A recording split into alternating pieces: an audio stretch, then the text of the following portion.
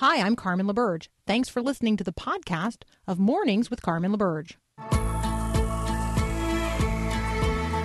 Helping you wake up, remembering this is our Father's world. This is Mornings with Carmen LaBerge on Faith Radio. If we're gonna fly, we fly like eagles. Arms out wide. If we're gonna fear, we fear no evil. We will rise. By your power, we will go. By your spirit, we are born. If we're gonna stand, we stand as giants. If we're gonna walk, we walk as lions. Well, good morning. Good morning. Good morning. It is the 22nd of December, so we are in Luke chapter 22 in our Advent reading. I'm actually going to spend some time in Luke 22 at the top of the next hour.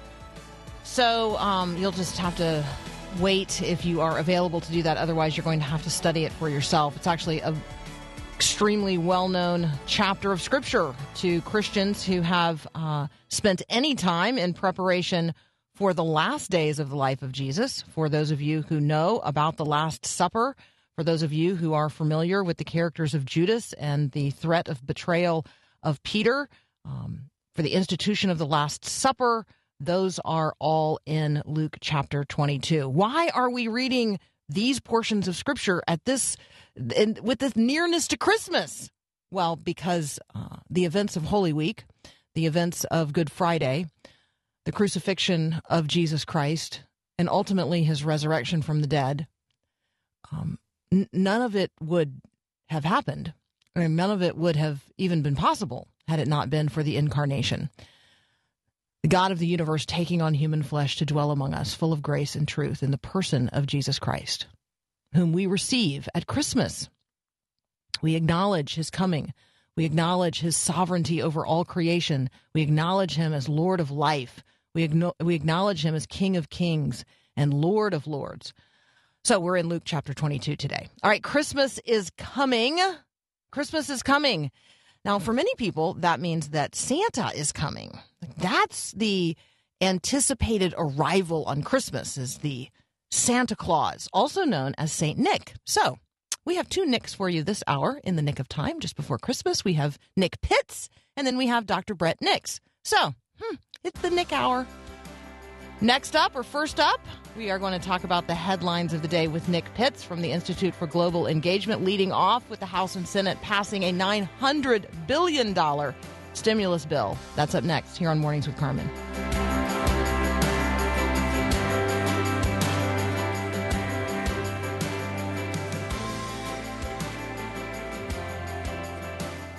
And it's a great day to be alive. I know the sun's still shining when I close my eyes. There's some hard times in the neighborhood, but why can't every day be just this good? All right, first up in the Nick Hour, in the nick of time, here in anticipation of the arrival of old St. Nick, we've got Nick Pitts. How's that for an intro, man? Welcome back. Why, hello. Hello, Carmen. How are you this morning? I'm great. Christmas, let's talk about that first, because, you know, of all the headlines of the day, this seems absolutely the most critical to me. Favorite Christmas tradition or memory for Nick Pitts? Oh, this is an easy one for me. So my mother growing up was always insistent on us getting in the Christmas spirit. And so being from Tennessee, the Queen of Christmas herself was Amy Grant. And so we would, as a family, when I was about 10 years old, made the trip from Clarksville, Tennessee, about 45 minutes outside of Nashville, to the Nashville Arena. And we saw Amy Grant and Vince Gill in a Christmas concert, first concert of my life. And we heard Tender Tennessee Christmas, Grown Up Christmas List, all the Christmas classics performed, and it's forever seared in my memory. Okay, I love that. I'm so glad I asked. And this year, Corona Christmas. Oh, yeah. We won't be having Christmas. concerts. So, We will not. None of us will be gathering together. So what do you anticipate, like, memory making this Christmas? This Christmas, if it's anything like Thanksgiving, is is going to be filled with rich conversation that happens not always over a dinner table, but through phone calls and Yeah. Zooms, etc. There is a lament of everything that's not happening, and how things are changing. But what I found at Thanksgiving was it was just a really rich time for conversations to be very purposeful and just filled with trying to catch up with individuals and not merely ask about the weather. I definitely, I was I would exceedingly grateful. Yeah, I'm going to echo that. I'm going to say much deeper, richer, fuller conversations at both Thanksgiving and in anticipation of Christmas. Like, no question about that. That was good call, man. Thank you. This holiday just opens yourself up for the opportunity just to ask, how are things going? Like, what have you learned? What's changed? And what have you realized that you valued more that you didn't value? I mean, there's just so many good questions that can be asked that can lead to rich gospel conversations this year more than any other. And the people are thinking about those things, and so it's a prime opportunity, to say the very least. Yeah, and if anybody wants to get you a really good virtual gift, having Amy Grant and Vince Gill record something for your ringtone would be great, right? Like having them do a Tender Tennessee Christmas just for Nick Pitts on his ringtone. Oh my! Yeah, I would not turn that down, and I probably would have to send countless thank you notes because there would be no way for me to express my gratitude for them for the rest of my days. Okay. Speaking of mail, it looks like lots of Americans are going to be getting a check in the mail as early as next week. The House and the Senate have passed a $900 billion with a B stimulus bill. We could note lots of things that are in it. Some of them are quite odd. I do note, and this will be one question people are going to ask, there are no protections against COVID-related liability lawsuits, which Republicans were pressing for in this bill. But let's give a little survey of what is in it. Yeah. So this is going to come as welcome relief for many Americans. I mean, just the numbers are just plainly staggering right now. There's about 100,000 small businesses that have closed, according to a Yelp analysis. But from March, you've got approximately 10 million Americans that are out of work right now. You've got a countless million more Americans that are underemployed right now. So you're going to see for individuals, I believe, that are making under $75,000 a year, they're going to get a $600 check, which is half of what was offered during the first CARES Act.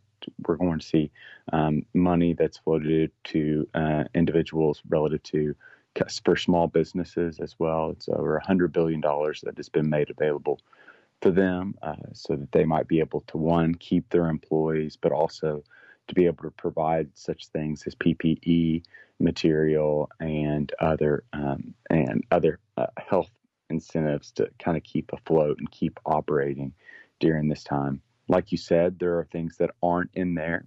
So there's no liabilities that Republicans, some protections and liabilities for Republicans are really advocating for.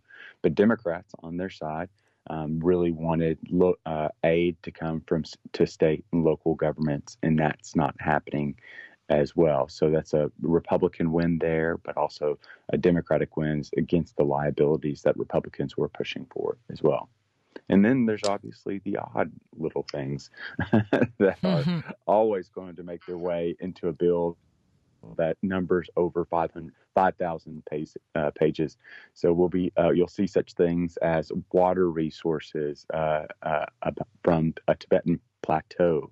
There's a little bit of a scholarship that will be offered for Tibetan issues. There's just some peculiarities that are littered within this large bill that will be interesting to see highlighted over the coming days. So I did note a press release from Senator James Lankford that one of the things that is in it that we don't want people to miss is an extension of what I think in the first CARES Act was called the Universal Charitable Deduction. So in the first CARES Act, there was a $300 universal charitable deduction. And this bill doubles that for married couples to $600, and it extends it through 2021. So in terms of some things that are in there, for those of you who are listening and say, hey, I don't necessarily need $600 from the government, you could pass it along to your favorite charitable organization across the country, and you can do so with no tax penalty. So there you go. Actually, a little tax benefit. So all kinds of things in there. Both, it's like any Christmas list. There's some naughty and there's some nice. And so we do certainly want to applaud that Congress has gotten some business done. That is positive. Nick Pitts and I are going to take a very brief break. When we come back, we're going to tell you where your state ranks in terms of Christmas spirit. If you're listening in Utah this morning, you have great cause to celebrate. If you're listening in Florida, well, not so much. We'll be right back. Go tell it on the mountain, over the hills, and everywhere go. All right, continue my conversation with Nick Pitts. You can find him on Twitter at @JNickPitts or at the Institute for Global Engagement. Nick, most Christmas spirit in the country is, drum roll. You can say it. The great state of Utah, of all places, in a shocking twist. And so there was and nothing against the people of Utah. Don't get me wrong. I enjoy the Utah Jazz.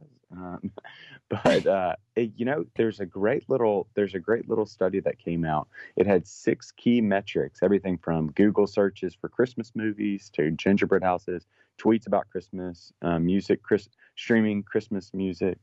And they essentially what they did is they looked over all of those metrics and they identified a list of the 50 states plus the District of Columbia.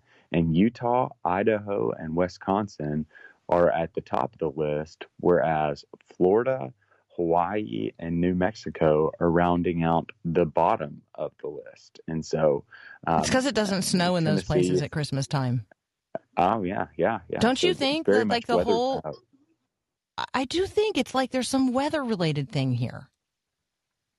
Oh, yeah. I don't know. Oh, yeah. Like even Texas. So Texas, where I live, is 42nd. And right now, or yesterday, it was about 72 degrees. And so it's really hard to get in the Christmas spirit when you're like, to let it snow. Yeah. I mean, those Christmas sweaters aren't like, they're not as funny when it's not a sweater. It's just not. I get it. It's hard to go to an ugly sweater Christmas party virtually unless you're like cranking down the air. I totally get it.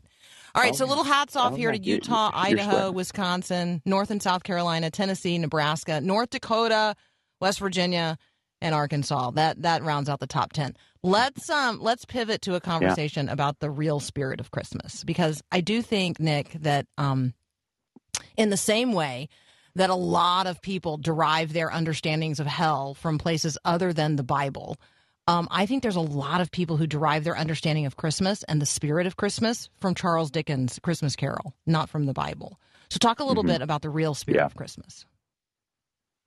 Yeah, there's interesting research that surrounds that. And so I believe it was Gallup that put out a study that was just asking, well, the number of Americans that are celebrating Christmas has largely remained the same, around 93% every year.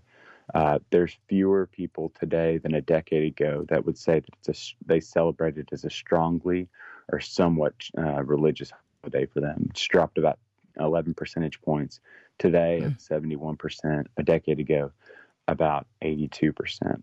I think you can attribute this to quite a few things. I think you're starting to see many of those individuals, those millennials, one might say, that were religious nuns, that were just spiritual but not religious, are growing of age now. Millennials, for goodness sake, some of them, a large percentage of them have children, one, and then two, those children are teenagers now. So we're not talking about young kids anymore. And they're propagating this type of mentality onto their children as well as in their workplaces now. Two, I just think that there's still a significant amount of mistrust towards religious institutions here in the U.S., with news that comes out about Southern Baptists, with news that comes out about the Catholic Church as they continue to grapple with everything that's happened over the past 15 years. You're just seeing religious mistrust. And then 3, I just think you see just through the media, and I don't want to blame the media, but we get one glimmer of religion unadulterated in a Charlie Brown with Linus. But other than that, it's seen as religion is often put as negative when portrayed to the watching world. And so it's kind of just a sad reality that we find ourselves in. Yeah, if it's not like straight up sacrilege, it's saccharine, right? I mean, I think about the way Christmas is represented in most movies and in most shows today, and it's very commercial. It's if it's not just straight up ripping on the church, it's then just this saccharine version of Christmas, which is a spirit of the age, materialism, consumerism version, not a substantive incarnation of God taking on human flesh to dwell among us, full of grace and truth. Like it's just a whole different story. All right, we can probably do one more topic. Do we want to do average life expectancy, or do you want to do what to expect after a global pandemic and talk about cyber attacks? Let's go life expectancy. That's good news, I guess you could say. We're on the uptick, thankfully. Amen. Something positive, right? Here's a little positive story. U.S. life expectancy rose last year for the 5th year in a row to an average of 78.8 years. Women, a little bit better news for you, 81 years. Men, although, you saw an increase in life expectancy, it's still not going to be the 81 years of your female counterparts. But still good news. The two things you can take. Yeah, 2 things you can take from this. One, it can go towards the COVID pandemic. My goodness gracious, there's been a global pandemic that more than 300,000 Americans have lost their lives to. Absolutely tragic. But we've seen in record time a vaccine that's been developed in less than a year, for goodness sake, to be able to ward off and to start controlling some of this virus. All that to say, medical innovation is happening at breakneck speed right now, where individuals are getting a lot of help and restoring health. And that's no doubt because of the research and development that's been put into medicine, as well as just the advances and innovation that are coming of it. And the second thing we can just celebrate is that there's certain things that are going down. We're starting to see a downtick with opioid deaths, where we were talking about opioid deaths so much during the past few years. It continues to go down. We don't know 2019 numbers, but we do know 2018 numbers were lower than 2017. And we're starting to see just some other little metrics that have been plaguing us. Those things are starting to go down as well. Hence the reason why our life expectancy is going up, which looking for any reason to celebrate during this year is always fun to see that metric come up and start ticking up. Yeah, absolutely. And I also, I think for Christians, when we have the conversation about how long do you expect to live, I expect to live forever.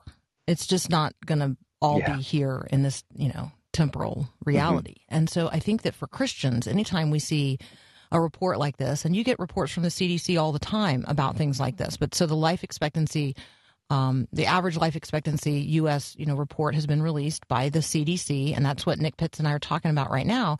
And anytime there's something out there like this in the headlines of the day, I'm thinking like you're an insurance agent and you're making cold calls. I mean, this is this is a positive thing to be talking with people about.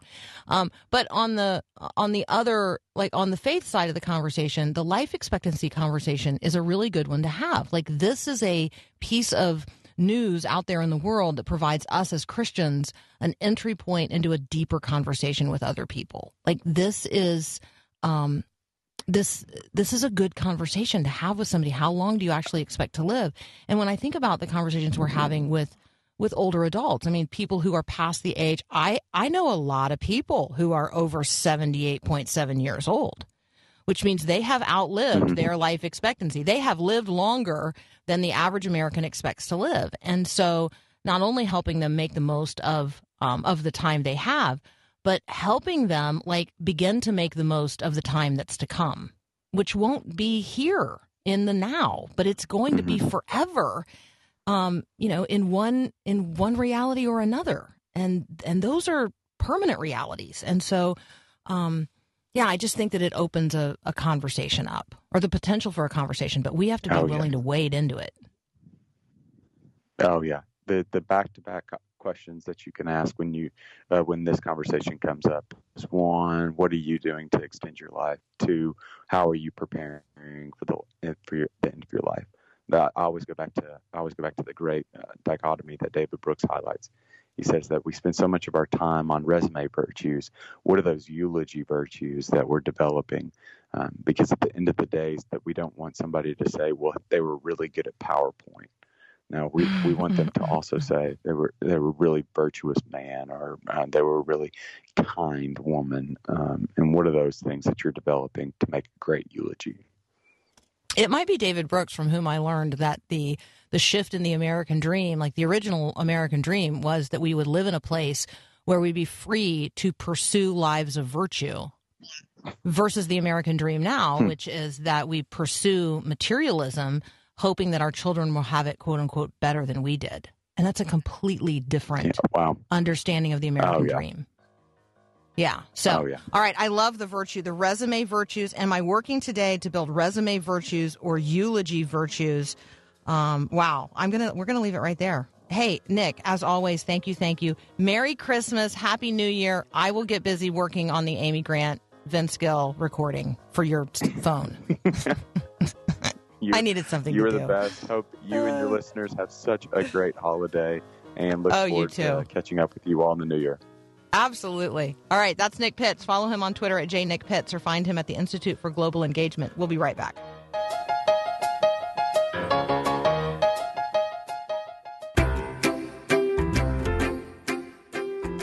All righty. Following some White House officials and members of Congress this week, President-elect Biden and incoming First Lady Jill Biden got their first shot of the Pfizer BioNTech vaccine yesterday. Top government officials, including Anthony Fauci and NIH Director Francis Collins, HHS Secretary Alex Azar, several other frontline health workers set to receive the first dose of the Moderna vaccine this morning. So I think that we talked last week about how this might, in fact, become the new version of the Ice Bucket Challenge. So you're going to see more and more of this as folks seek to build confidence among the American and global population in the vaccines being developed against COVID-19. All right, we got all kinds of conversations to have with Dr. Brett Nix. He joins us from the Christian Medical and Dental Association. That's up next.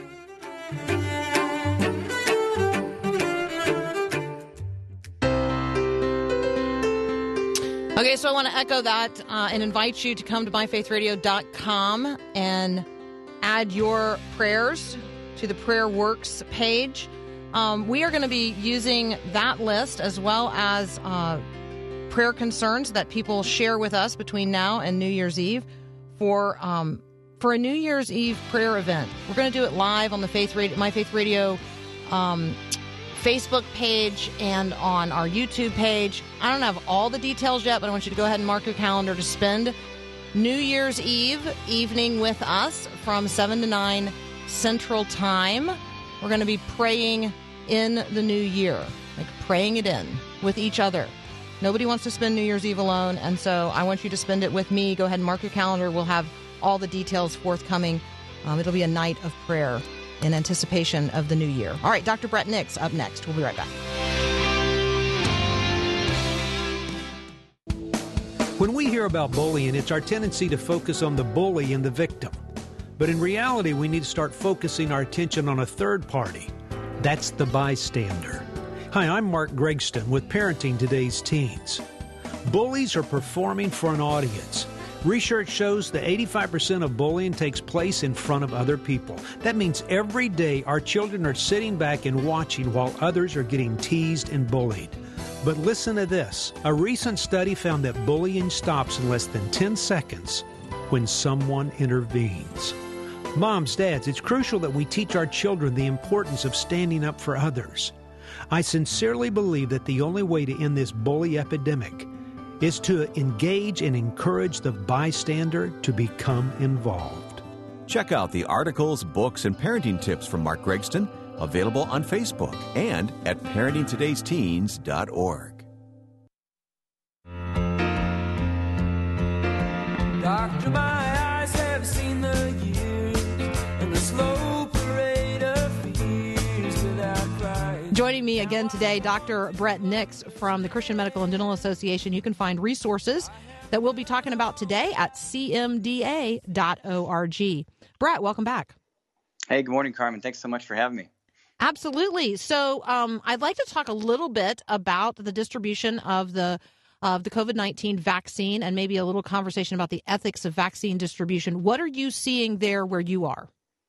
Yeah, so, one of the things that we've identified and that you've seen, the FDA approved the initial vaccine through Pfizer. And here in North Carolina, we have the initial distribution going out this week. We have had 11 institutions across our state in the first group of recipients, and our medical center where I work has received 3,900 of these vaccines. And so, of course, when you look at the vaccine, it's one thing to have it. It's another to have a process in place that allows appropriate distribution.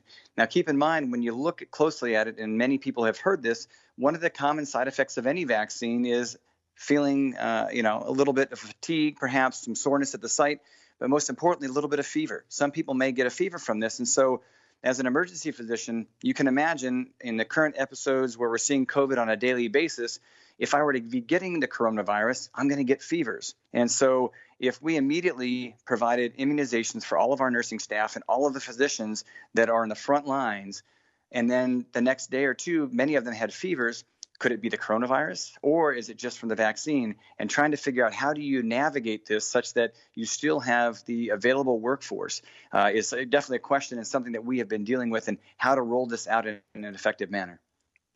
Okay, you raised an interesting question for me there. I have heard, and again, this sort of falls into the category of there's just so many things being said out there, but that just because you get the vaccine doesn't mean you might not be able to transmit the virus to somebody else. Can you explain that? Because I am really unclear how that works. Well, it's interesting. So recognize this vaccine is phased out over a 2-week period. So I can get the initial shot and have had the vaccine. And what I'm receiving is, broken down proteins from the coronavirus to allow my body to build up its immunity to it.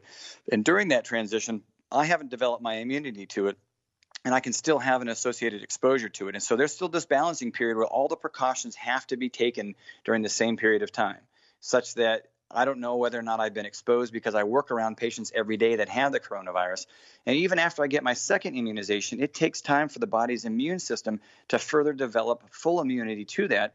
And what we do know is that at that point in time, we typically would check, things like antibodies to make sure that the body's immune response has been triggered enough such that you have then established protection. But in that entire period up to that point, you still have the ability to become ill, per se, if you have exposure. And so during that time, whether I'm symptomatic or asymptomatic, I don't know. And so during that time, I may actually be shedding virus. I may be ill. So the same precautions hold true. So it's not the first shot, oh, good, now I'm safe. The second shot, oh, good, now I'm safe. It is I have to take appropriate precautions throughout this course until I'm further enough down the process where my body's natural immunity is developed against the coronavirus. And at that point, you're in a much better place. Okay, that is extremely helpful. So thank you for that.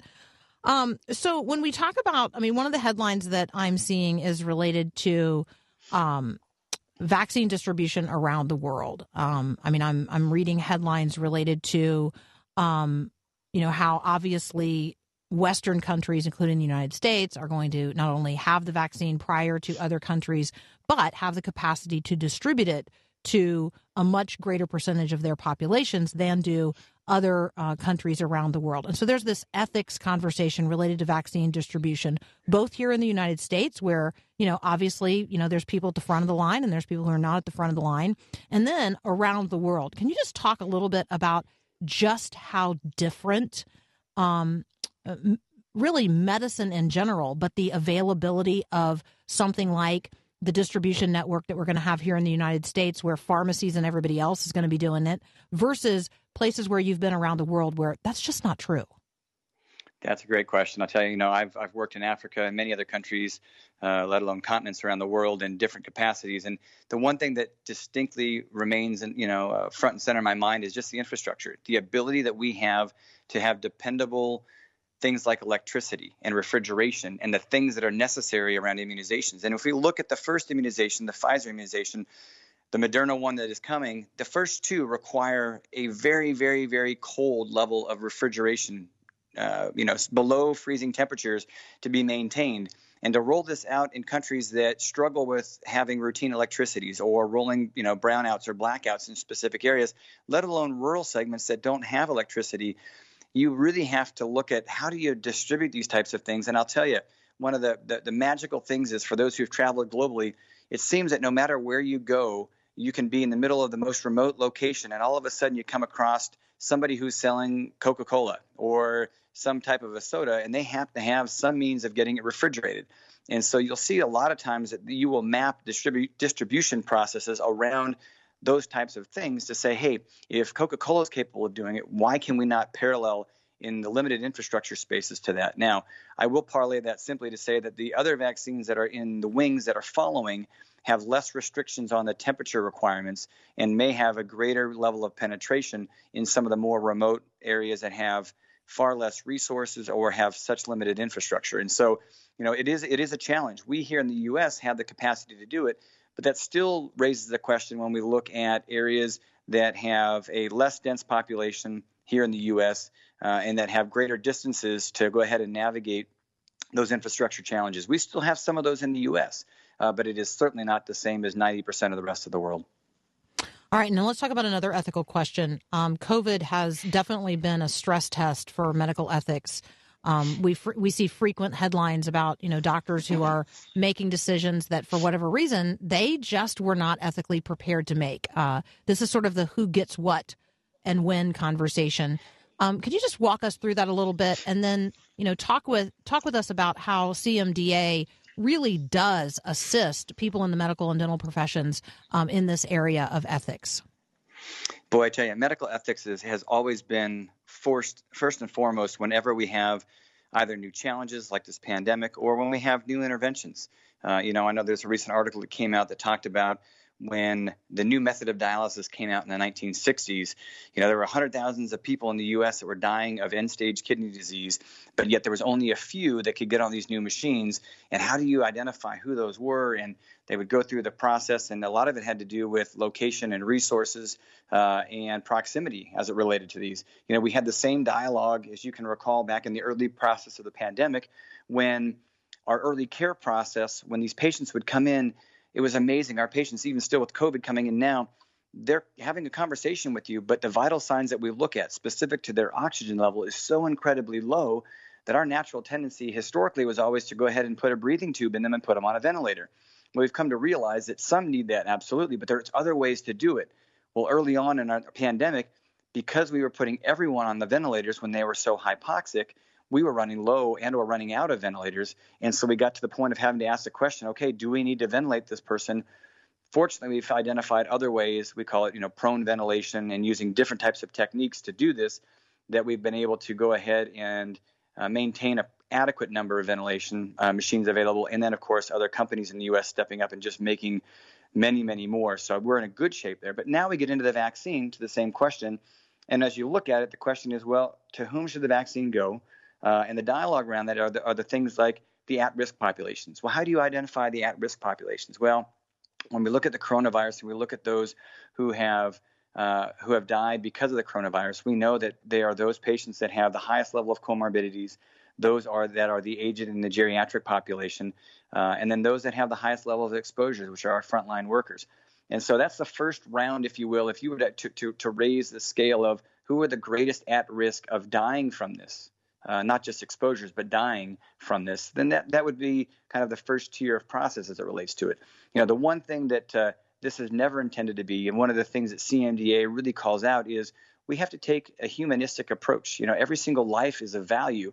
We have to have a process such that this is not a death squad conversation. Mm-hmm. This is the ability for us to come together as a piece of humanity and embrace the life that each one of us have.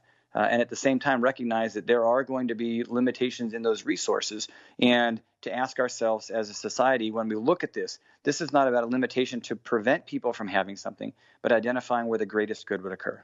All right, I'm talking with Dr. Brett Nix from Christian Medical and Dental Association. We'll be right back. Away in a manger, no crib for a bed.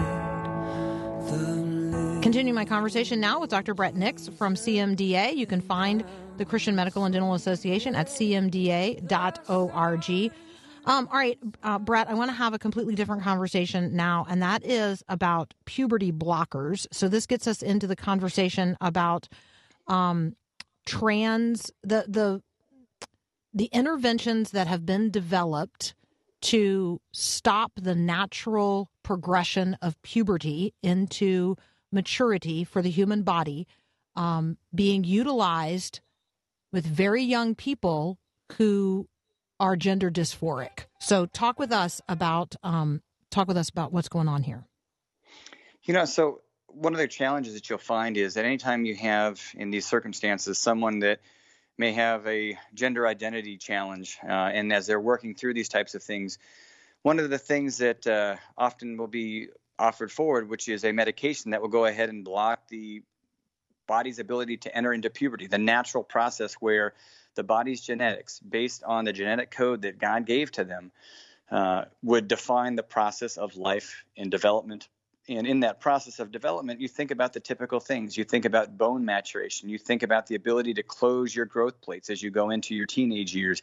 You think about the process going through puberty and the different things that change, not just in the physical appearance of the individual, but on just the cellular level as they continue to develop. If you at a certain point in prepubescent or early pubescent stage and you give medications that will halt that progression, well, you're also halting the development of the typical things that you would expect, which is, again, some of the things you'll see in recent articles is, oh my gosh, when we're doing this, we're seeing a massive decrease in bone density of these patients relative to their peers. You're also going to see issues as far as stunting of growth, and whether or not at some point in time you allow for those normal hormones to start moving forward again, will that allow for a later stage of growth and or development?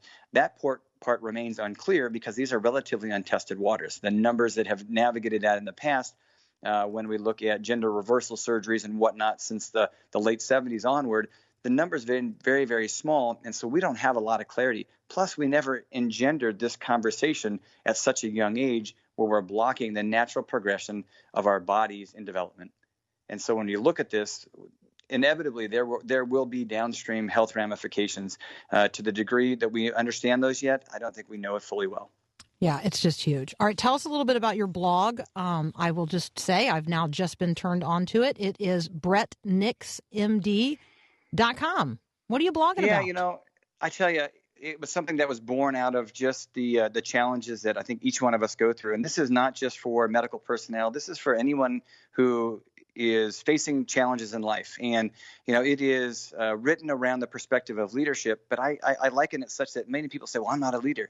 Well, frankly, everyone leads. It's just a matter of whether you see the perspective by which you lead. And the most recent one, the blog that I wrote about, was really just born out of a need. It seems the time between Thanksgiving and Christmas is a time of reflection. It's a time of gratitude. And even in a year like COVID, it's a time where one of the most important things, and one of the opening quotes that I love, is the purest index of your own personal well-being is the degree of gratitude in your life. And if you think about that just for a moment, I mean, how long does it take for you to recognize when someone does something that has a positive influence to you or to someone else? But many times we hold on to that gratitude internally and think, wow, that was really nice. When in reality, the gratitude is something that should be reflective and not just should be something that warms your soul, but you reach out to the individual and you just say, wow, did you realize the positive impact you had with this? Thank you for doing that. Because in doing so, it's reflected back on them. And then it's just a wellspring. Gratitude just builds the individuals. And, gratitude turns what we have into enough. That was one of the quotes that I share with my kids all the time when they come home. But Dad, what about this? What about this? What about this? And there's a level of contentment and there's just a level of blessing that comes through that. And the appreciation that we have, and one of the quotes that I put in there, for something freely given is expressed in return, that is gratitude. And if we can harness a level of gratitude, not just in the season between Thanksgiving and Christmas, but throughout our lives, I think this world would be a much better place.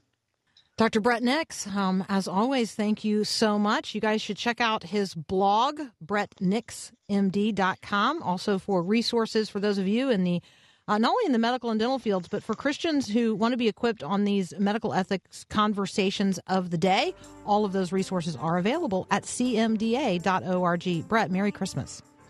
Merry Christmas, Carmen. Have a wonderful end of this year and looking forward to 2021. Amen. Amen. Thank you so much. All right, friends, we'll be right back. I'm dreaming of a white Christmas, just like the ones I used to know, where the treetops glisten and children listen to hear sleigh bells in the snow.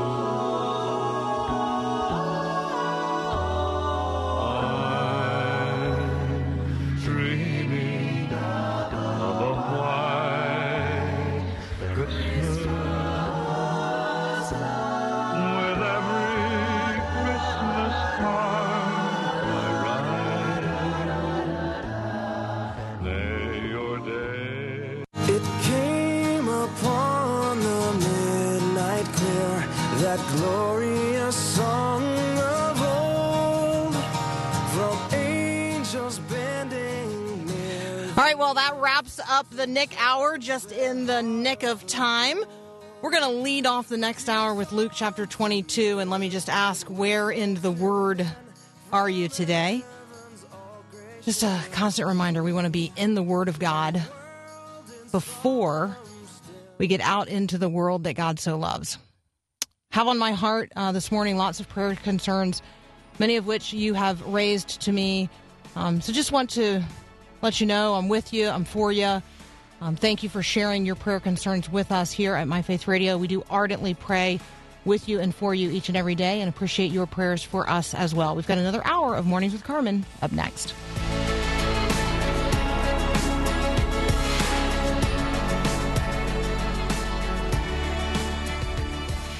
Thanks for listening to this podcast of Mornings with Carmen LaBerge from Faith Radio.